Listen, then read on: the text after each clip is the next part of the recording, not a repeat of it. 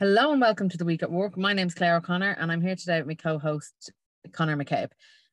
We're going to take things a little bit differently today. We have maybe 3 or 4 of the kind of big stories of the week, but we're going to talk in depth about a report that Conor has just done in Clare around towards an anti-poverty strategy, and that really feeds into what is one of the biggest topics of the moment, the kind of cost of living crisis.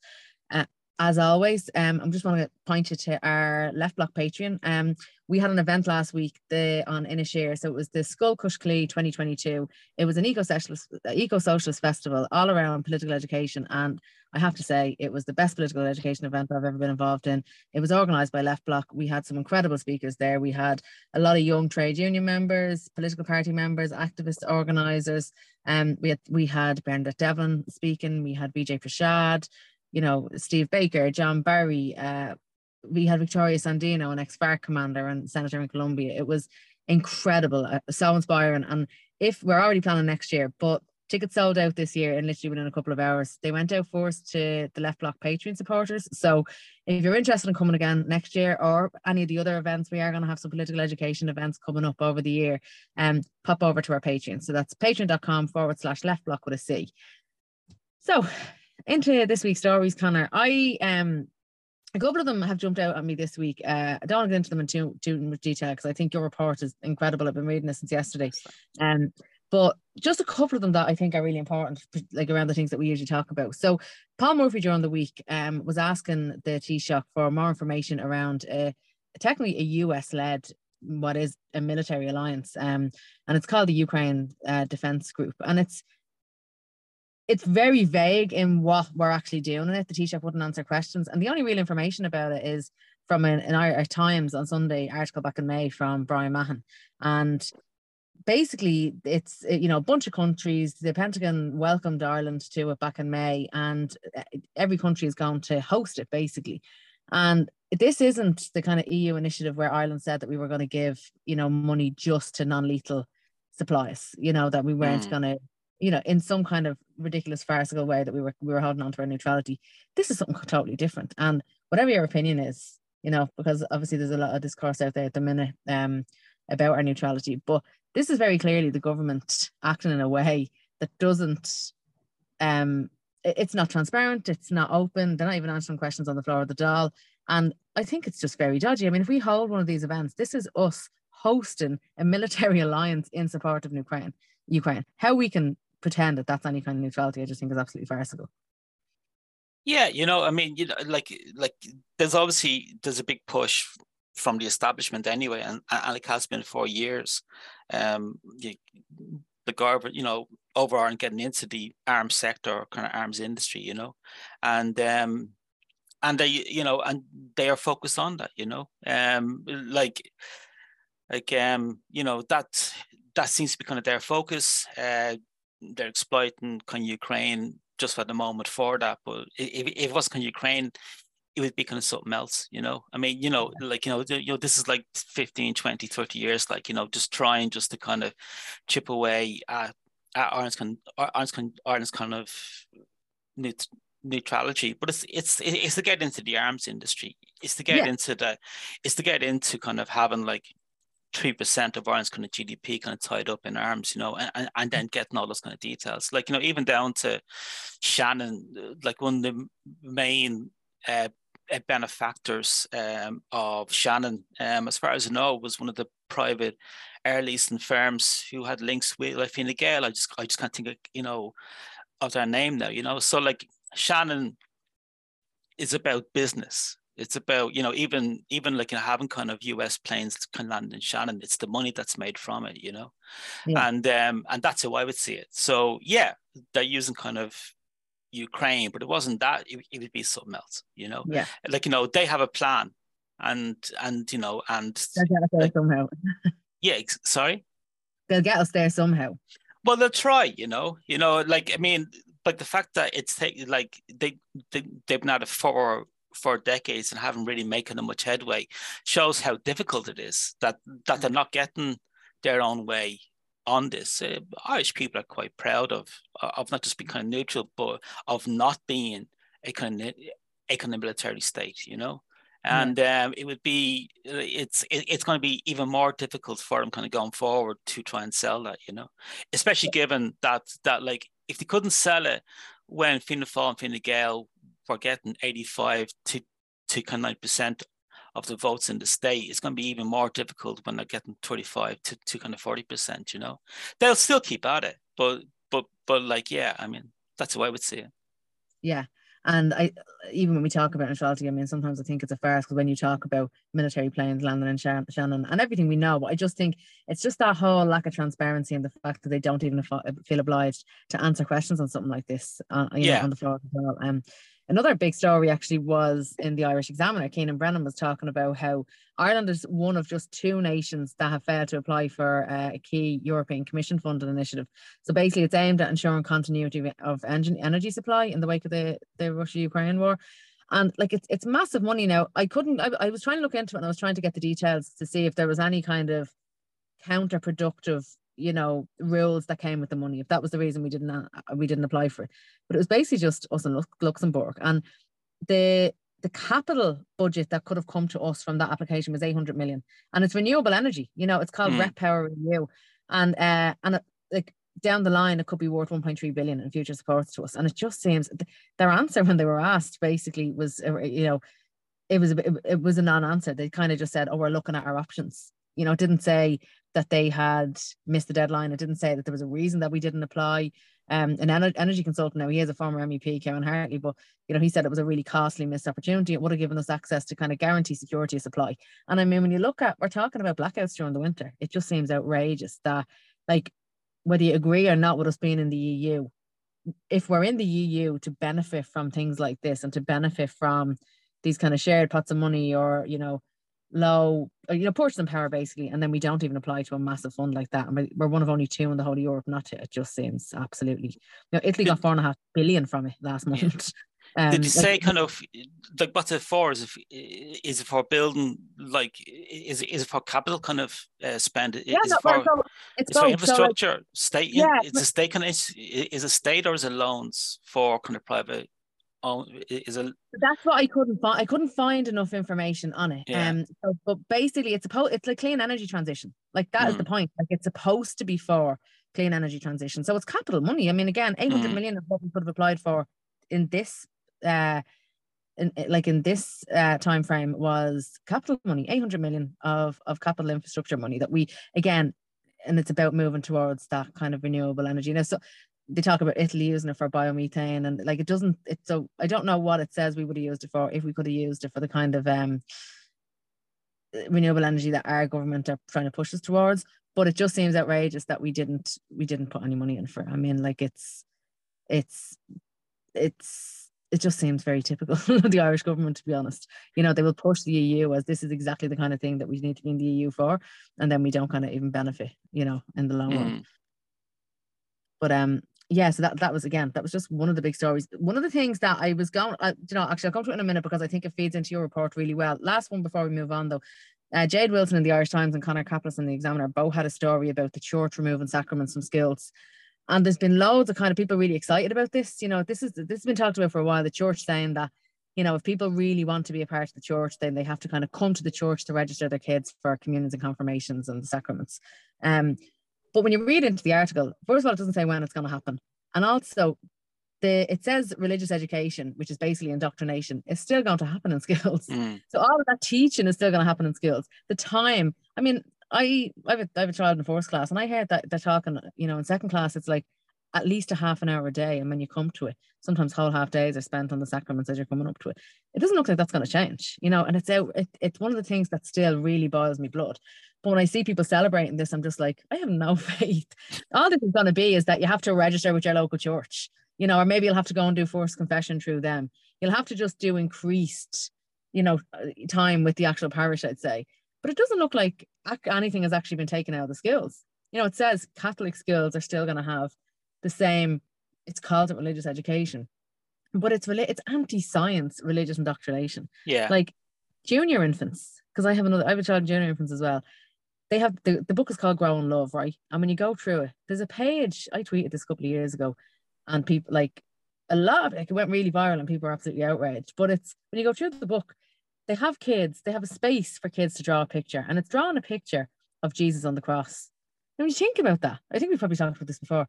You're telling kids to draw a picture of somebody being hammered to a cross and brutally, like beaten and with, torn a crown of thorns and blood coming. Like, it's twisted. But that's also basically I just wanted to say I'm seeing a lot of people really excited about it, and at least it's some kind of move in the right direction.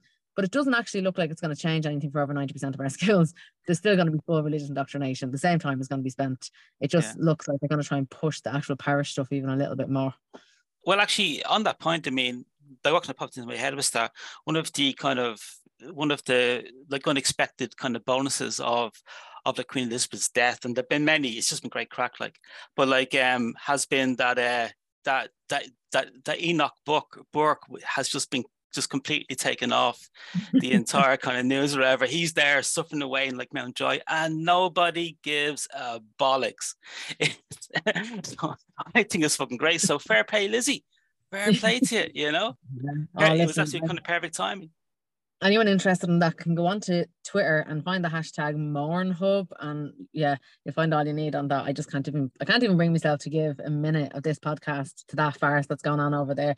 But I do hope, actually, you know what? One thing I do hope, kind of tying into the cost of living stuff, there's people in the UK that are, more people than ever going to starve to death. That people are going to die because of how bad the situation is over there this winter. And if I just hope that when they see the amount of money, the obscene amount of money that's going to be spent on a funeral, on a coronation, on changing their banknotes. I mean, changing all their money, like, and God knows what else. That'll all trickle down. I'm sure there's going to be a lot more money spent on other things as well. Yeah. That when they see that, it might just give them a little rattle and just think, like, what are we doing? Like, what are we doing when people are dying and we can't pay our bills? And this is what they spend the money on. But I don't know, because it's a strange one, because I mean, even in the kind of British left, it's a very strong kind of monarchist streak in the British left, and even down to like it's very kind of colonial in its elegant in its thinking. Like, even the fact that like one of the reasons why kind of Jim Larkin formed his own kind of trade union back in 1908 was that he there's a few reasons, but one was, yous do not understand us. You do not get us. You have this view of empire, and you think it's great, and we're saying to you it's not. And James Connolly had the same view, of course, and that never changed. They still have this great view of the empire, and it just runs through the whole kind of British left, and you can see it. In them, that they don't.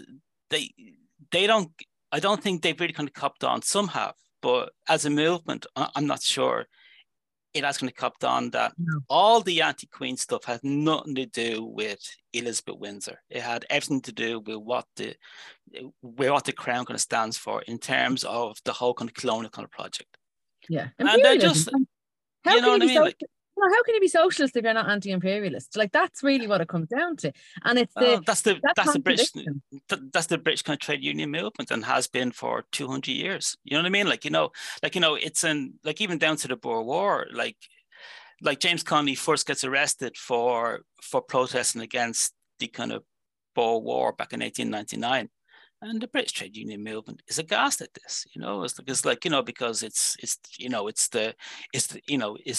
the white man's burden, it's Britain bringing civilization to the world in the form of war, famine, pestilence, and kind of genocide, Yeah. It's just an evil of the last 200 years has been the entire British Empire. Hundreds of millions of people murdered just to put kind of jewels in that crown, And you know what I mean? and a lot of the British left they talk about it, they go on about it, and they use some of the language. We haven't really sat down and actually thought about, you need to decolonize your entire movement, and they have no fucking idea as to what that means, I think though as well, it's so rooted in working class communities over there that I think the British left, there's a cowardice in it, that they will be seen as too radical, and that the working class communities, and rather than, and we see this so often, rather than actually try to talk to people, try to share those true socialist ideals and try to decolonize, our own communities like that, they take it, there is a cowardice in it, and they just pretend it doesn't exist, and they try to, you know, focus on the likes of, you know, Labour and other kind of trade union issues, but you just can't, because deep down, if you don't have those principles, if you don't have those socialist principles, you're part of imperialism, you're part of colonialism. And I was having this conversation only yesterday actually with some other left bloc people. I mean, we were talking a lot about this kind of stuff last week. Again, Vijay Prashad is just incredible on the anti-imperialist stuff. But somebody said, it was only yesterday, somebody had said, in Ireland, we have a similar type of issue around anti-clericalism. Like for a long time, that a lot of people on the Irish left, you know, there's not enough of that anti-clericalism, and we don't kind of acknowledge that we had our own, after colonialism, I say after colonialism, there is no after colonialism, but certainly after we got independence, you know, the way the church just took that space. And there, even in our own kind of left, obviously there are people who have spoken about it over the years, but just not nearly enough. And we don't have enough of an acknowledgement at a societal level, I think, about the damage that has and still does. And I think the fact that we still have the church in schools, going back to that story, it kind of shows that, because if we had a really good, truly socialist, anti-imperialist, anti-colonialist understanding and political education throughout society here, we would acknowledge that, and people wouldn't accept that anymore. And I mean, you know, on that point, I mean, like it's true about just the role of the kind of Catholic Church. I mean, like myself and Alex Snake on the Mercier talked about this in our kind of podcast 2 weeks back. Like the dominant you know, kind of theoretical, or the dominant ideology in the Irish trade union movement is still Catholic social teaching. It was never socialism. It was not James Connolly. They will use the name, but it was never kind of his ideas. It was the ideas of Rerum Novarum, of the Pope's kind of like letters of the 1880s, 1890s, and that just permeates through the entire Irish kind of trade union movement. The largest single May Day like demonstration in Ireland was in 1949, and it was in support of a Yugoslav cardinal who was a Nazi collaborator and was in jail after the war, and his name was kind of Stepanek, and there was over 100,000 trade unionists marching, campaigning for kind of his release. The guy was a Nazi, and they were campaigning for kind of his release. Like, you know, like I talk about that, but like that idea is still there. That's what kind of social partnership is based upon. It's based upon a Catholic social teaching view of it. And it's quite interesting that where kind of partnership happens in Europe is in Austria, and it's in kind of Germany. Like Austria, that has a very conservative, like Catholic kind of streak to it, and Germany, especially kind of southern Germany, you know, has a very strong kind of Catholic kind of influence as well. You know, but that's a dominant kind of, you know, kind of ideology. And I, again, just from my own kind of experience of the Irish trade union movement, I don't think that's really kind of realized, you know, just what that means in terms of actually organizing, in terms of why should you compromise until you have to, you know?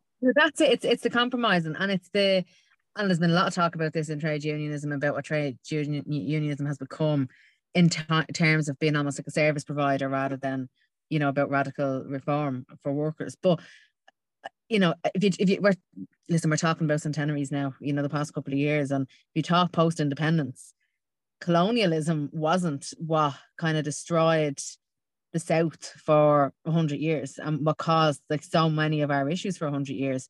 It was bringing the Catholic Church in and giving them so much power over all our institutions. That's been the lasting legacy. So I think that while we talk about that, you know, the internalized colonialism within the British left, acknowledging our own, you know, not whether it's unwillingness or whether we just haven't been able to do it, or what, you know, what the reason is, or whether it's been, you know, captured, that our own anti-clericalism within the Irish left as well, lack of anti-clericalism is really important, because we're still, how can we expect an education system to teach children critical thinking when we're teaching them, when we're indoctrinating them into a religion that is ultimately anti-science? So yeah, that's fascinating though. And if anybody hasn't listened to that podcast with Conor and Sinead, it's really brilliant. Loads of people were talking about it last week at the the Eco Socialist Festival. Actually, they were raving about She it. was down. She was down at the weekend herself. Then Sinead, Yeah, so Sinead delivered one of the workshops. So there was a whole stream through the weekend that was delivered as Gaeilge.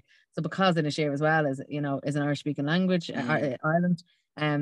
When there was workshops on, one of them was always there was an Irish language speaking group, and Sinead delivered one of them. And I mean, Sinead's just brilliant. Like, you know yourself, like she is so insightful.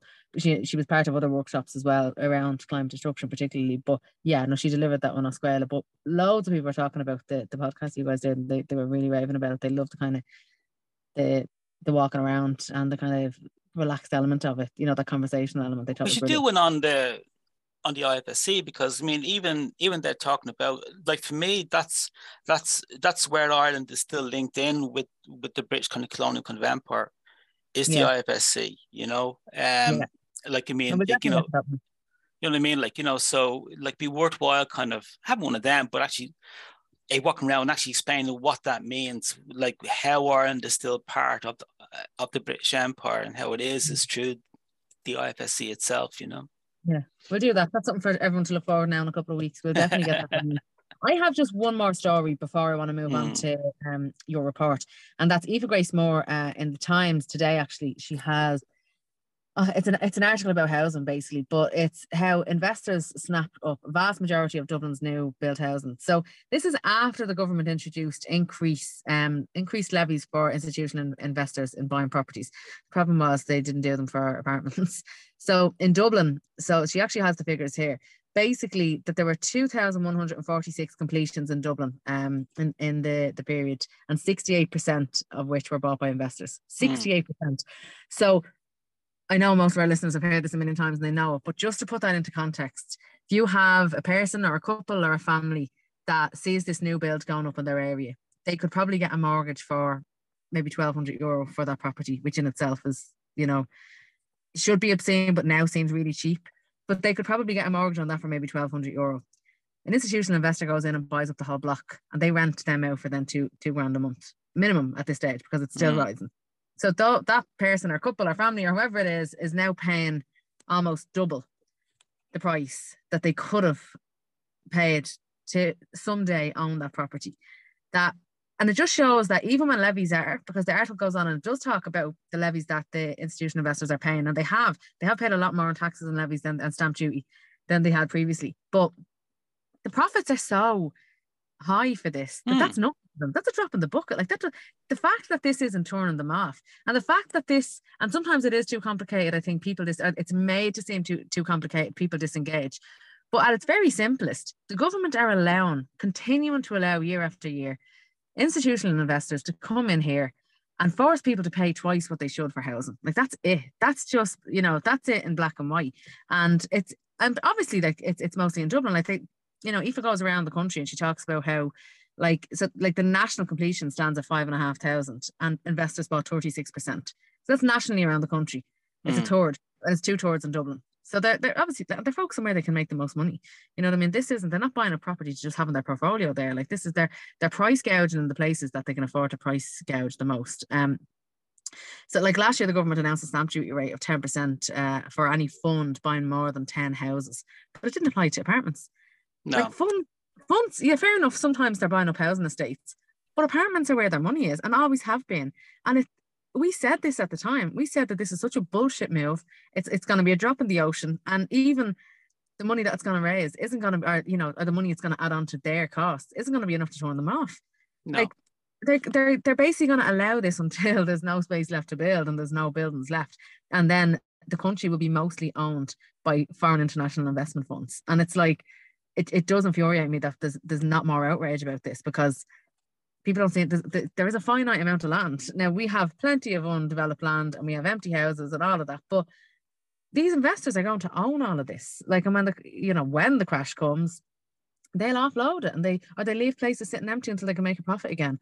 And like, these are just, we need to really go back to having conversations about, like, absolute basic necessities to live. And if housing isn't one of them, I mean, housing, energy, food, like, the state isn't providing these things. It's just, it's not and not even providing them, not giving them to people. It's not providing access to them, and it's just that's it there in black and white. That's actually, they can't deny that this is happening. So the fact that they still don't know about it is infuriating. Yeah, I mean, like, what's the opposition's kind of stance on this? Because I mean, like for me, it's about, they can put a limit on how many people can, on how many housing units any one person or like any one kind of block can buy, and just make it one. So it's one house, it's one household. But as far as I know, that's not any of the opposition's policy either. So I mean, I don't think that the penny has dropped, or if it has, they're not willing to pick it up. That this is not about the money anymore. These funds have access to tens of billions, hundreds of billions. They can borrow internationally. It's about access to the housing units, and you just limit that. And they could do that through declaring a national kind of emergency, and say that for the next 5 years, no one person, no one company can buy more than one housing unit unless you are an approved housing body and it's for social housing. But even there, I think it's kind of dodgy, because a lot of these kind of a lot of these companies have moved into social housing. Yeah, the private equity now is getting into the approved housing bodies, and we've seen a couple of them, particularly last year, and then we found that there was research done, and there was some kind of whistleblowers as well, that people that were in those units from those housing bodies were receiving a substandard. Well, they weren't receiving care, because usually what comes along with approved housing bodies as well is a certain level of support, or maybe linking in with other services, or and what we're finding was that people weren't being treated well. They were being evicted for minor things and without really, good due recourse. And we were finding there was one that had a horrific damp problem, and they just weren't doing anything about it. Like, because they're there for the profit. They're there for the profit. They're not actually there. Their central mission isn't to provide housing. So it's, I think as well, this might come into the conversation about the upcoming referendum on the right to housing. And there's a lot of feelings on it out there. And even within the left, I'm seeing a lot of people talking about how it's not going to do anything. And like, the reality is having that put into the constitution isn't going to suddenly make the government build houses. It's not going to make people, give people an opportunity to take cases right away. And it's sad that we're in a situation like this. The government, because of their ideology, roll the AG out, the Attorney General out, to anytime anything is mentioned around restricting cuckoo funds or REITs, right to buy a whole apartment block. And they roll out the right to own property in the Constitution. And they say that anything that would be brought in to limit that would be unconstitutional. It's bullshit. Like, I mean, bullshit. Even we know it's bullshit. Like, we know it's bullshit, but they still do it. Whereas if we had a balancing of those rights in the Constitution, then it would go some way to preventing them to be able to do that. Like, I've got a different view on that. I mean, like, I would be up the view that there's a very real danger of this just turning into, it's the wrong strategy at this time. And it's got a lot of play. People seem to be like really kind of want for it, but the rights of children have been put into the Constitution.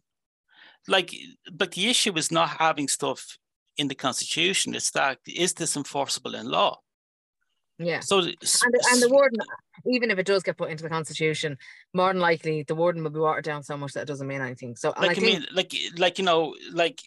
about, are they enforceable by law? You know what I mean? Like, so, there are certain constitutional rights which are not enforceable by law at the moment, and one of them is the right to join a trade union and have that right recognized. So there's no right to trade union recognition, even though there's a right to join a union.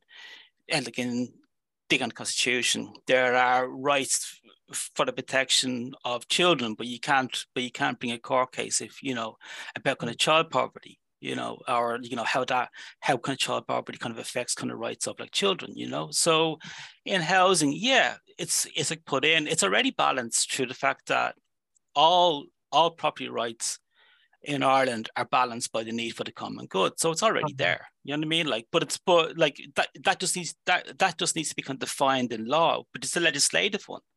So they could do this in the morning. There's no need for a fucking referendum. They could do this in the morning. It's a legislative response.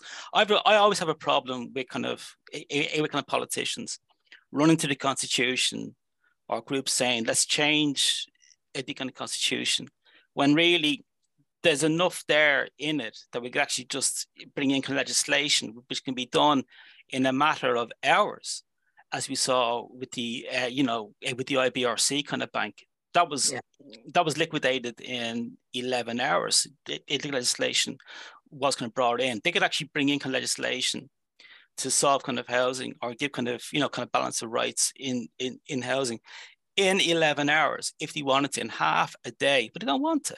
But so, they won't. Like I think this is why sometimes people feel like forcing a referendum is an opportunity for the public to force the government's hand on something. I completely agree, though, about but isn't there a danger of just increasing kind of disillusionment? Because I mean, if people put energy into a kind of referendum expecting that to kind of change things and then it doesn't. You know what I mean? Yeah. I do. I don't think that's going to make a massive difference. I don't think it's a negative. I don't think the cost is a negative. I've seen people talking about the cost. No, I think it has an opportunity to mobilize people around these conversations. It will come down to how they write it, how much they water it down, and where in the Constitution they place it, in whether they're enforceable rights. And that I don't have massive amounts of faith that the government, who are the ones who will write this referendum, are going to put it in a place that will actually make it actionable. But I certainly think it needs to be a right. I mean, I think at its most basic, I do think that needs to be a right. I think of all the things that are in the Constitution, and I think that I know what you're saying about the common good, but I think that the government particularly have just exploited. They exploit the Constitution, and the AG comes out and says things that we know are blatantly not true. Like, we know they represent the Constitution in a way that isn't true. But I feel like if this was able to be challenged from within government, and this right in the Constitution was able to be held up against that it might minimize their ability to keep shutting down, because they just shut down legislation. It's like a money message. They're able to shut it down immediately by saying this isn't constitutional. So, I think that's a conversation that we'll probably have to do a whole podcast on, that because that will come up. I want to go to what the biggest section of this podcast is going to be today, and that is an incredible report that Conor has written and been working on for, I think, is it 9 months, Conor? Yeah, there's book on 9 months there, yeah. And it's towards an anti-poverty framework, and it's based in County Clare. And Conor, do you want to give us an introduction to it?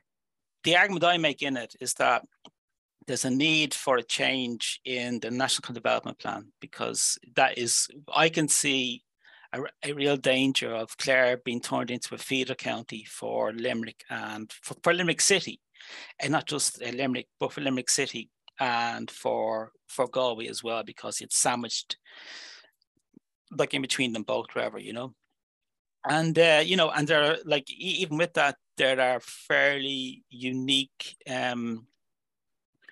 like issues that Clare is facing, which Limerick and the other counties aren't to the same extent, and that gets lost just in the way that stats are measured in Ireland, which is in kind of regions rather than counties. One thing actually I do want to say, so what we'll do is, when we put the podcast up, we can attach this in a thread. We'll put the link in. Yeah. Because I think it's a really accessible report. It's a great read. There's a huge amount of kind of charts, and it's sometimes these things are made not to be read, and it's very clear when you're reading them. And this is written in a way that's really accessible. One thing I found really interesting was, because I've heard it coming up, Saoirse McHugh and Saoirse were talking about it up in Achill. I visited Saoirse about 2 years ago, and the holiday home issue. So, you have people in Achill who basically have lived there all their lives and can't find a property to live in, and half the year the place is empty and all the houses are empty because they're holiday homes. And one of the quotes in your report was, I'm paraphrasing now, but it was along the lines of, Asher Clare, we're just here for wind farms and holiday homes, aren't we? Yeah. And when you look at the housing chart on it, and it's basically like there's just under 50,000, 47,500 occupied dwellings. So let's say 50,000, and yet unoccupied holiday homes make up 5,000. That's 10%. And when you go into the actual statistics about, you know, people in need of housing, the figure you have in there is, well, this is in 2015, but there was almost 3,500 people in need of social housing, with only 59 vacancies available. And then when you go forward to 2020, 1,209 households on the social housing list have basically gone unchanged. So although the figure, there was a 12.9% increase. So can you just talk to us a little bit about that? Because I just find it, I can't imagine how frustrating it must be to live somewhere where you can't find somewhere to live, and yet there's these houses that are empty basically or probably 90% of the year. Yeah, I mean, it was hard trying to track down stats and figures for the County Clare. There's a big talk kind of down there around how important tourism is to Clare, and you get this a lot. But when I went kind of digging for the figures, for the actual figures, there's around 4,700 people employed on. It's a yearly average, but it works out as a yearly average of 4,700 people, and there's 4,900 vacant housing, vacant kind of holiday homes. There are more vacant holiday homes in Clare than people working in like tourism, and it's like it has a 96% vacancy rate. They were built they were built because of the tax breaks that went with them. So they're the Celtic Tiger kind of hangover.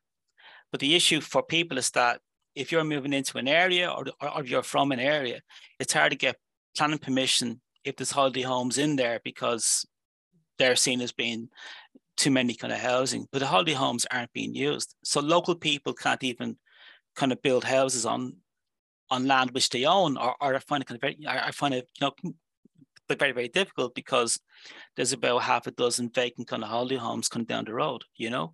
So there are massive problems, with this. But even from a tourism kind of point of view, there's absolutely no evidence, no research has been done on what is the benefit of all these vacant holiday homes to Clare. You will hear them. You will hear a government ministers, the local kind of council, and various kind of tourism groups down there talk about how important holiday homes are to Clare, but they have not provided any evidence kind of whatsoever. I mean, like, I was coming across ridiculous figures of 10,000, 12,000 people employed in tourism in Clare. It's 4,700. Like, you know what I mean? Like, they're just like throwing out these figures.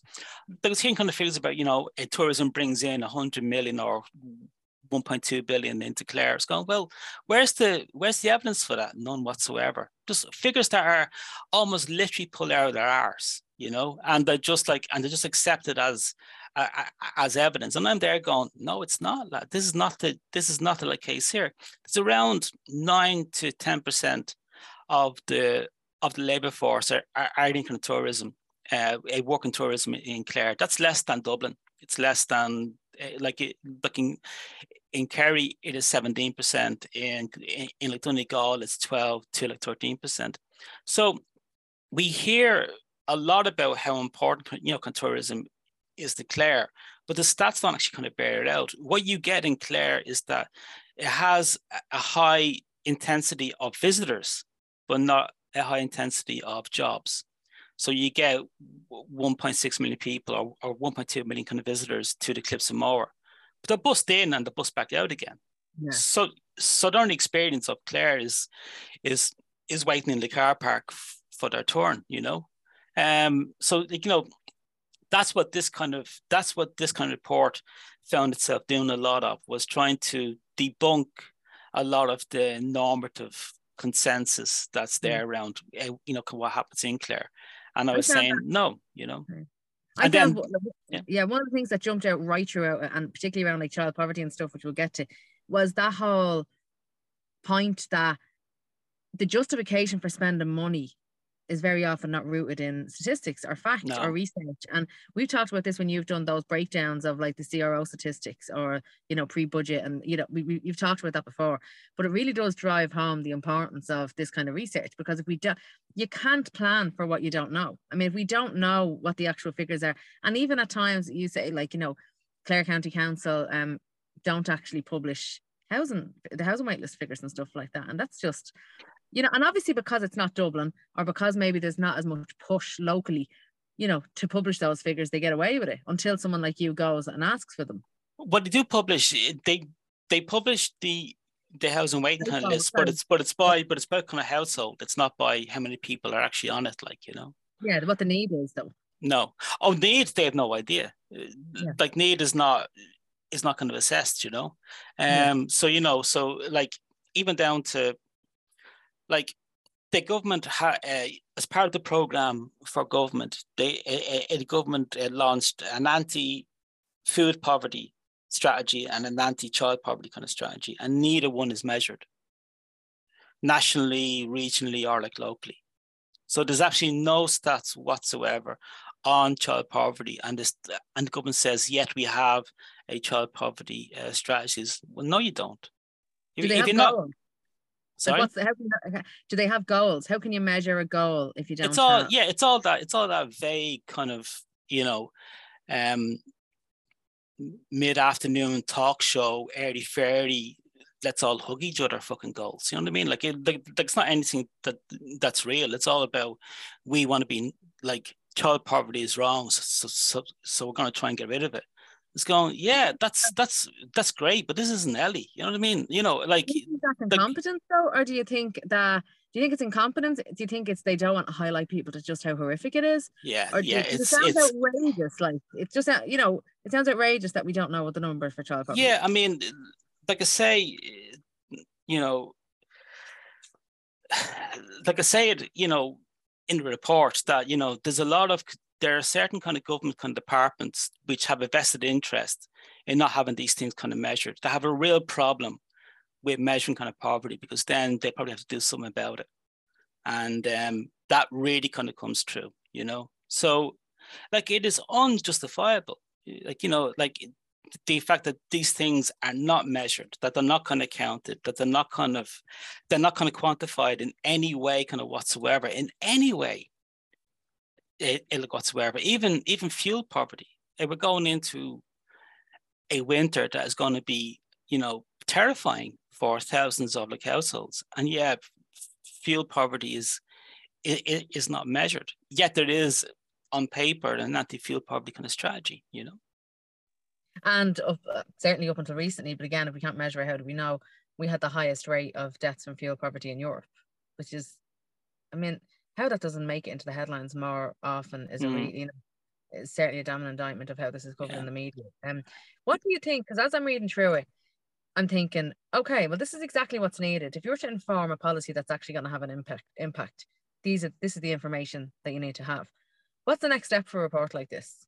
Yeah, well, like for me, it's a stage before like a genuine kind of, you know, anti-poverty strategy for Clare, because like what I was able to do was that in the stats I was able to find, when I kind of cross-referenced the picture that was emerging from those stats with the underground kind of sessions, because we did 4 or 5 group sessions in Ennis, in Kilrush, in Shannon, and then there was an online kind of survey as well.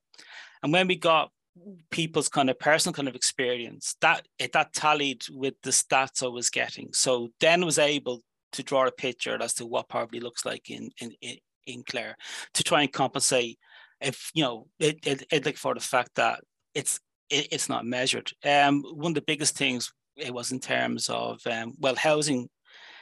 It's a huge issue, but in health, Clare has only 66% of the national average of GPs in the county. Per person. Yeah. So national average is around 6.6 GPs per 10,000, and in Clare it's 4.6 per 10,000. For dentists, they only have 50% of the national average in terms of like dentists. And the national average is no gold standard. That's just even just to get to the national average. And so I was able to find that, and then that resonated with the information that was coming out of the kind of group sessions, where people in all three areas said you cannot get a GP if you're on a medical card or just on the scheme. You cannot get a GP who will take you on. They are more than full. There are people in like Kilrush who are having to try and get GPs in Limerick who will take them on for for a medical card, and that tallied with the stats like I got. So then I was able then to draw a very strong kind of conclusion in terms of health in Clare, that this is not just anecdotal. There's a structural problem in terms of service kind of provision in Clare that's out of step with the other counties that kind of surround it, So does that lead to people going to A&E more, or do they even have access? If somebody's not getting served in a primary care setting and their illness gets worse, or they don't, that's going to have a lasting impact on their health. But also, it might put pressure then on hospitals and A&E, does it? Yeah, well, like again, there's no kind of A&E outside of kind of business hours in Clare.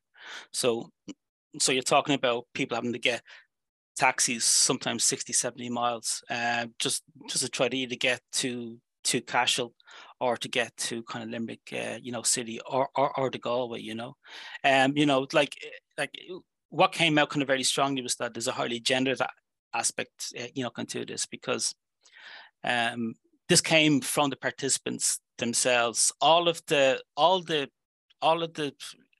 stresses that come from trying to cope with a lack of services, trying to run a household or trying to have a kind of household, and then having to deal with the problems with housing, with health, threats of kind of physical violence as well.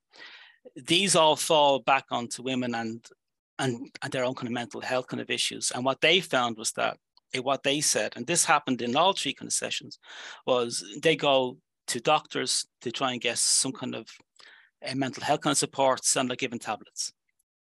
And so there's a pharmaceutical kind of response to what is a socio-economic problem. And again, that was identified by the women on the ground.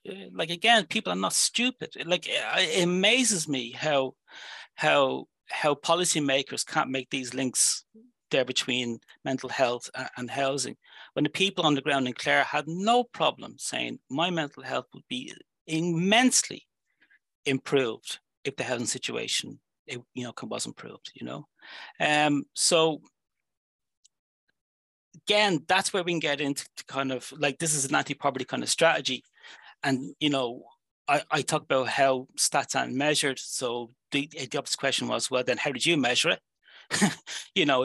If it isn't there, by looking at the stats that are available, and then looking at kind of people's kind of experience, when that resonates, I think you can draw a very strong kind of conclusion that this is kind of structural. And we saw that. So we cover health, housing, transport, mental health, racism in terms of the traveller kind of community. Did you read the traveller kind of community section yet? Did you have a chance to have a read through it? Yeah, I found some very powerful quotes in that. Did you read a bit about the kids pay acting kind of funerals? No, it's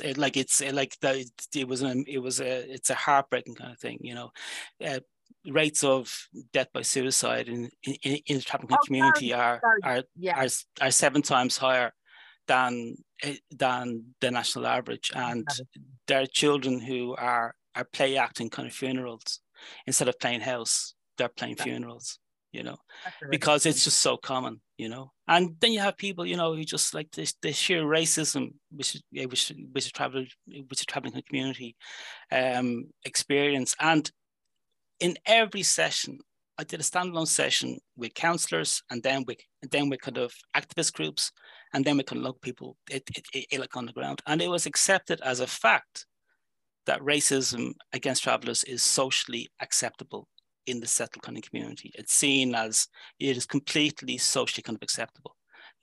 And it's Were you just, hearing it in the groups? Like, were you hearing it from people? Were you hearing yeah, racism in those groups? Yeah. no, like, but like the councillors, they were pointing out to me saying that this says that they're battling this, Yeah. But that isn't, were you hearing negative biases about, travelers in other, you weren't, okay, right, that's good. none whatsoever. Like all the councillors, like to a body, were saying that, we have solutions, but you try bringing them to an area and you see the app's going to kick back, and they were talking about, just how shocking it is to be faced with the racism that like travelers kind of, and then obviously, there's a traveler group itself talking about it there as well. No, I mean, but the councillors in Clare, they were great, Okay, and right. you know what I mean, like, and they were just like, they were highlighting the problems they face in trying to tackle kind of racism. Because you hear time and time again about, the funds for traveller housing just not being spent year on year on year. And that's at a council level. And I mean, that's... but that's the executive, though. I mean, that's the executive, and executive, like, there are issues in terms of a kind of... There was a part that I didn't get finished because of deadlines, but I feel that I should have maybe kind of held out and actually kind of finished it off. But there was some great stuff from the Stephen Lawrence kind of inquiry in Britain, 10 years ago or so. And they talk about just what institutional racism looks like and how it actually moves. And like, how you can have ordinary members of the local council who would be aghast if you called them kind of racist. But they have to make kind of racist kind of decisions because the system is geared that way. You know what I mean? Like it's an institutional logic, and you can see that in terms of the state and local government kind of, it like apparatuses. There is an institutional logic that is racist, and it's not just against a traveling community, but you get into kind of a direct provision, and then you get into Irish people of the colour, where there is people who are racist, but then there's an institutional logic that is inherently kind of racist.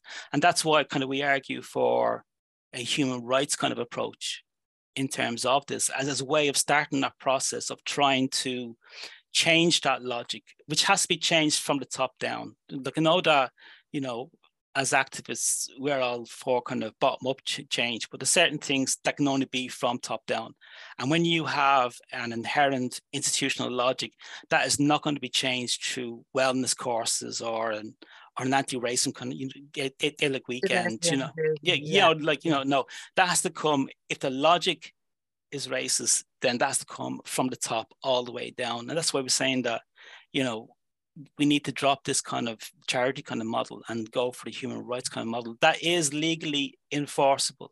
Again, going back to the point around kind of housing, that it's not just about kind of bringing in kind of human rights kind of legislation. It needs to be enforceable via the courts, which you don't really have at the moment.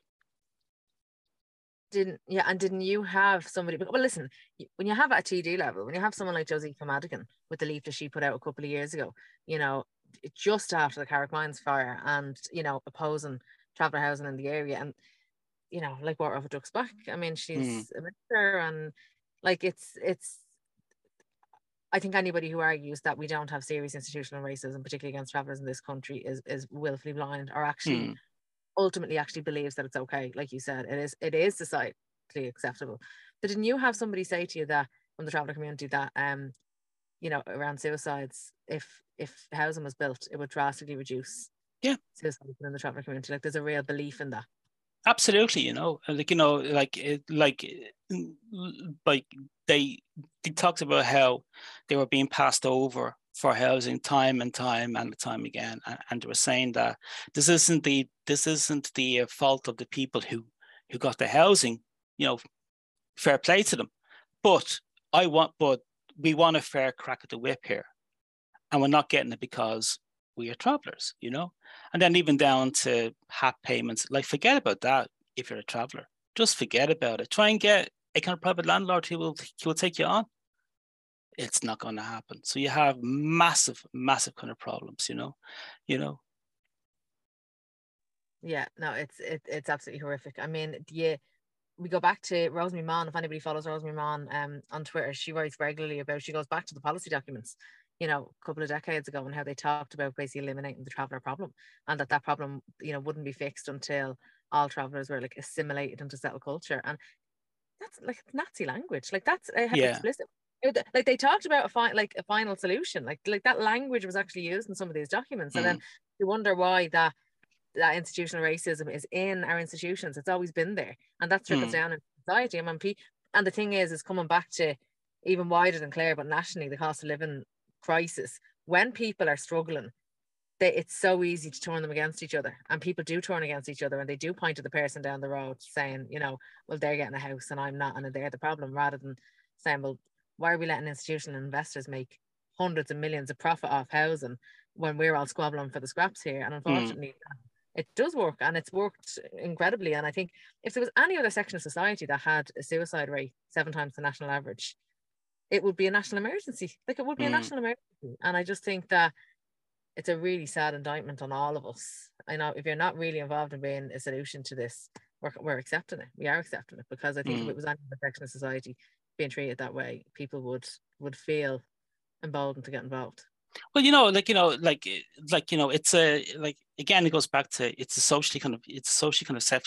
socially acceptable level or kind of form of like racism in like Irish culture. You know, you can be incredibly racist about illegal Irish travellers, and you're not going to get any kind of social kind of kickback. Not really. You know, we will. How I would like to think in our circles. Yeah. But I find myself, but like, you know, in general, in like Irish society, you're not. There's no one who's not like it's just seen as like, yeah, that's grand. We can do this, and actually, you know, can get a giggle out of it. Getting a giggle out of you know, at the back of a community that has 7 times the national rate of like suicide, like and scumbags. Children. I mean, we're hearing people. I say, I read an article about a young guy up in Finglas that you know, took his own life recently enough, like a couple of months ago. And even the comments, you know, you still get some people in the comments, and you're just like, how sick do you have to be, you know, to be able to convince yourself that that's okay, or jokes are okay, or like but it is. I think it's much more a commentary on society in general. Like it has always been okay. I found myself in it at times over the past couple of years where somebody would use a word or make a joke, and you pull them on it, and you're made out to be, you know, oh, you're, you know, just some extreme lefty, or you're woke, or and it's just like, and I've gone back with like, you know, children in that community are killing themselves at like extreme rates, like, and you know, the rates about particularly young traveller men, or even just the life expectancy of travellers. Like it's sometimes 30 years, 30 years less than settled people. I mean, in the last census, there was one traveller over the age of 80 in Clare. One. But I saw a traveller woman I follow on Twitter, and she was saying she had passed the age that both her parents had died. She's only in her 40s, but she'd passed the age, and she said that's massive. Like there's very little elders in her community where she's from, but it is this thing that Anne-Marie Quilligan as well talks about it regularly. She's an educator, she's a traveller woman, and she's always talking about the young lives being lost within their own community. And I mean, how anybody can hear that and not be moved and shamed into action is, you know, I just don't understand it. Like these are kids, mostly. These are kids that are being treated like I can't imagine any other community. Like even, listen, there's plenty of racists, and there's, you know, we have a lot.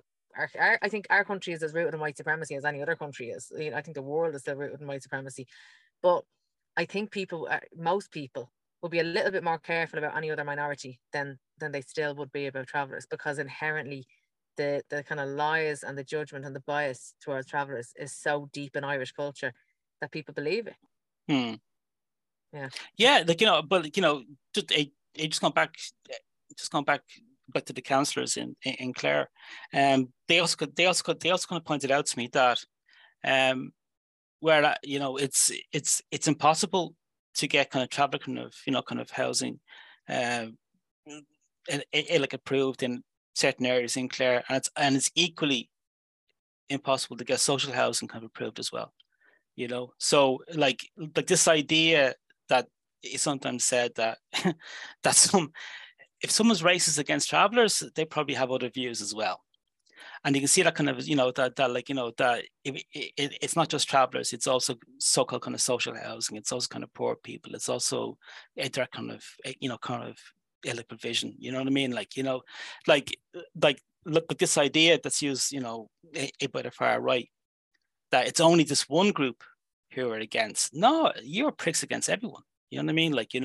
So that's why, travelers kind of struggles, they are as much our struggles as they have to be, because those who are against, they're not going to stop at suddenly turn into, Chairman Mao. Once kind of travelers have been dealt. You know what I mean? That's not what happens. They don't turn into kind of Che Guevara as soon as the traveler issue is taken off the table. You know what I mean? They're pricks. They are 100% pricks all the way through. It is why we need a much larger class consciousness, because even I haven't finished the whole thing yet because I only got it yesterday, but I did go through, I looked at the headings and I looked at some of the quotes and stuff like that for the whole thing. And even anecdotally, we will always hear that if you have a community or an area that is affected by poverty, the more marginalized people are in those demographics, the more at risk of poverty they're going to be. So disability groups, carers, travelers, all of these, and there'd be a gendered element to it. And I could see that was playing out in the statistics as I was going through it. But it's like you said, a neoliberal government and a capitalist government are, you have to look at how they're willing to treat the most marginalized in society, because that'll how that that's how they'll treat you if they can get away with it. But it's I think back to the statistics, if people don't know, and so often people that are struggling that much, I saw a figure in it that it said 70% of carers were struggling to make ends meet. I think that's one of the biggest indictments we have as well, is that the money that carers save the state, even for that alone, they force people to the absolute brink, and they force people into poverty in doing that work. That labor, that unpaid labor, is just so undervalued, and none of that is valued. And I think if we don't have this class consciousness, and if we don't all acknowledge that this system is never going to serve us, this system is not fit for purpose, and even when we're having a conversation about the referendum, it's all tinkering. It's all tinkering with a system that is never going to serve us. I believe we need a radical overhaul of the kind of systems that we govern ourselves by. But I think it's a brilliant report, though. I can't wait to get into, really get into the nitty gritty of it, because I think you've done incredible work. And how do we get that for every county in Ireland? We get the county councils to give you a ring. Well, hopefully there's a template there now, that can be copied, that instead of just giving up and saying, well, there's no stats, so we'll just kind of move on. It says, no, there are ways of actually getting to the story. And it means kind of using what stats are there, bring them they all together, and then just talking to people. Just talk to people, and my kind of key line in this is that I don't really go into what an anti-poverty kind of strategy for Clare would look like. I make the argument that I can identify that this national policy has to change here. And I realized the dangers for a county based kind of organization to put energy into national policy, because you're just kind of, you can take up kind of, kind of too much kind of energy. But I don't see how else they can square kind of that circle of, even in fairness to kind of Clare County Council, any strategies they put forward has to be framed by the terms of reference of the National Development Plan. So the game is rigged from the out. Even with the best of intentions, Clare County Council still has to have a strategy that does prioritise Limerick and Galway over Clare. So they have to work in that. So their hands are somewhat tied here. So my argument is, well, untie those hands. So that's why this document has had a county release on Friday, but it's having a national kind of release on Tuesday, and that's in kind of Buswell's kind of hotel, to try and say to the TDs, said this needs to change. You need to put some energy into this as well, because this kind of national development plan, it just is not working for Clare. And I reckon it's not working for the other counties as well.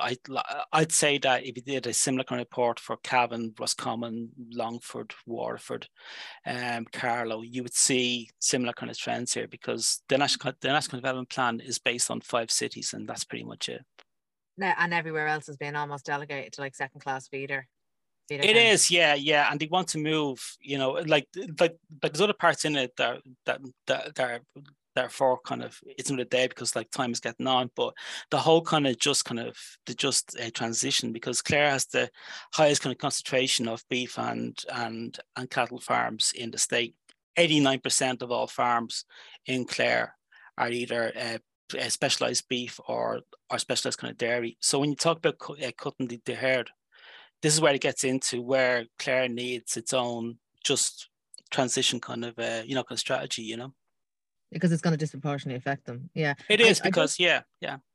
I'd encourage everybody. We're going to attach it when we put this out, but definitely give it a read. I'm looking forward to getting into the end of it, because I got about halfway through and I think it's really detailed, and the statistics and the figures and the experiences that people are telling you completely represent what certainly I've been hearing anecdotally from people in poverty for years. This intersectional element of it all, and that people experience it, understand it. Unless we listen to people when developing policy, it's never going to make things better ultimately. Yeah, exactly. Like, and like, that was my experience, that in all those kind of group sessions, it was the people in the room who were making those links, which academics try and make out.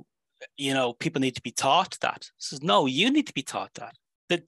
There's a problem in like policy kind of makers. They're the ones who have compartmentalized issues into their various things, and then have suddenly, just in recent years, says, oh, we need to find some way of kind of linking these together. Says, people do this on the ground, lads. Listen to them.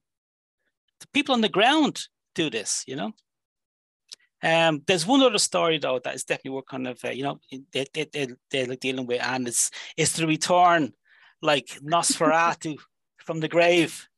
But Bertie Ahern is thinking of running for president in like 2025. They've been dropping this out for a couple of years, talking like it's efficient. It has been efficient exercise, but I think they're coming very close to. But what's really sad is that even their arguments, I seen a couple of people talking about how, Bertie's contribution to the Good Friday Agreement, Bertie's contribution to the North, and all of that kind of stuff. And it's like, let's take that at face value for a minute, right? Let's take Fianna Fáil. Let's take that. Let's imagine that we agreed with that. How much of an indictment is it on current politicians that what they're saying is that there's nobody of any kind of quality or any kind of ability that could measure somebody who has literally had findings in a tribunal against him, that he was an embarrassment on the international stage, who, I don't know, I think most people have seen that video at this stage of him walking out when a journalist eventually just kept putting it to him, that basically putting it in terms of corruption. I mean, he can't do an interview like that because he can't answer those questions, because we all know what the answers are. Imagine him. And I actually seen somebody today talking about what the potential presidential election looks like, and they were saying maybe Bertie Ahern, Jerry Adams, and Enda Kenny. And I just practically slid off my chair, because I was like, that is the most depressing thing I've ever seen. I can think of a couple of people. I think of one in particular that I would love to run. I'm not even going to say her name, because maybe down the line, I know a lot of people have been trying to push her publicly, but that is just so depressing to me. But the argument that somebody made is that if you're going to have Jerry Adams, now I have no idea actually if that's even if that's a thing, but that if you have Jerry Adams and Bertie Ahern up on a platform, any suggestion of criminality towards Bertie is going to be very easily twisted on Jerry Adams. And if that's the line of thinking they're going, no, like that was my conclusion as well. That that Fianna Fáil have looked at it and have thought that it doesn't matter who kind of Fine Gael kind of put up, they're going nowhere. There's not another Michael D. Higgins figure out there.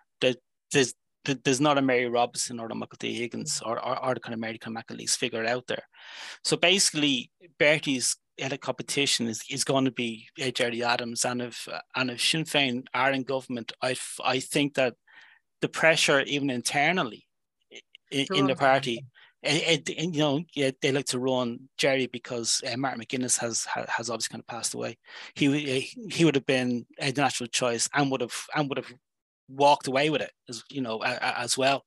But they've done them. But I'd say that they've done the maths and said, well, we have a fighting chance against kind of Jerry Adams, you know, because, and I think that's why they're bringing up the Good Friday Agreement kind of so much, because they're laying the land for Bertie kind of run, you know, against kind of Jerry Adams, and the fact that on kind of Martin, like Jerry Adams is still ambiguous about his own kind of past. Martin McGuinness wasn't. Now that was for reasons, because like, you know, he served time for his membership of the IRA, but like they would play on that, and now it doesn't mean that he'll win, but I reckon that they think that Bertie has a fighting chance against kind of Jerry Adams, who they're assuming is going to be his only kind of competition. I just I remember when Martin McGuinness ran, and I remember even from Dana was running. He would have walked it if he was still alive. He would sail home. He would sail home. But I just remember this sense of kind of disbelief from him and Dana. I remember this RT panel, you know, one of the debates, and Dana interjected after a question to Martin McGuinness, and she said, like, she's been shocked at the response down south and how far behind them we are. And there was a sense sometimes of like, how dare you think that yous can, you know, we've done all the work up north, we suffered, and you think you have the right to keep throwing this in the face of the people who engaged in this work and actually maintained peace for so long. And I think that I don't know about Jerry Adams, because I don't know if the time and if it might just be an opportunity. Like, I remember Martin McGuinness has been doorstepped by victims of IRA violence. And I just think the potential negative media associated with that, whether that just keeps bringing that stuff up at a time when Sinn Féin are, I don't know, when is it actually going to be? Will it be before the general? No, it won't. It'll be after. It's after. But that's why I think that Fianna Fáil are thinking that's why kind of Bertie, it might have a fighting chance that he'll get in by very depressing. I mean, by proxy, you know, that the Fine Gaelers will kind of vote for him just to keep kind of Jerry out, like, you know. Yeah, no, definitely. But also, like, surely we have to have somebody in the country that they believe they can put forward that hasn't got accusations of corruption against them. I mean, it's outrageous. Like, it's actually. Well, when the Fianna Fáil, I mean, that's going to be a very short list, you know. Yeah.